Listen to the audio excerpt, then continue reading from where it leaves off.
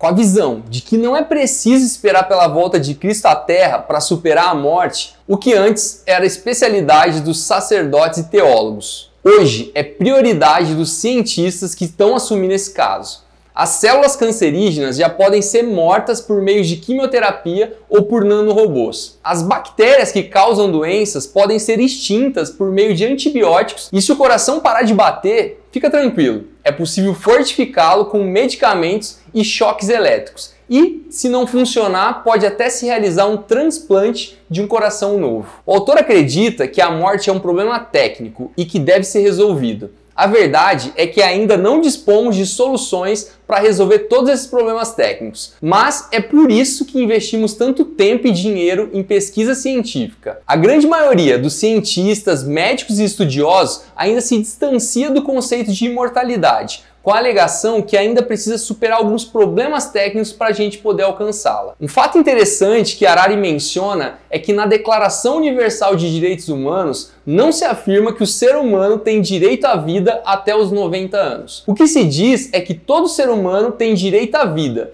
Esse direito não é limitado por uma data de vencimento. Consequentemente, cada vez mais cientistas têm falado mais sobre o assunto, que se declara a maior empreitada da ciência moderna. A verdade é que nos tornamos seres amortais. Diferente do conceito de imortalidade, onde acreditamos que a morte não acontece de forma alguma, em seres amortais continuará sendo possível morrer por acidentes e outras fatalidades, mas a idade e o envelhecimento não serão mais problemas.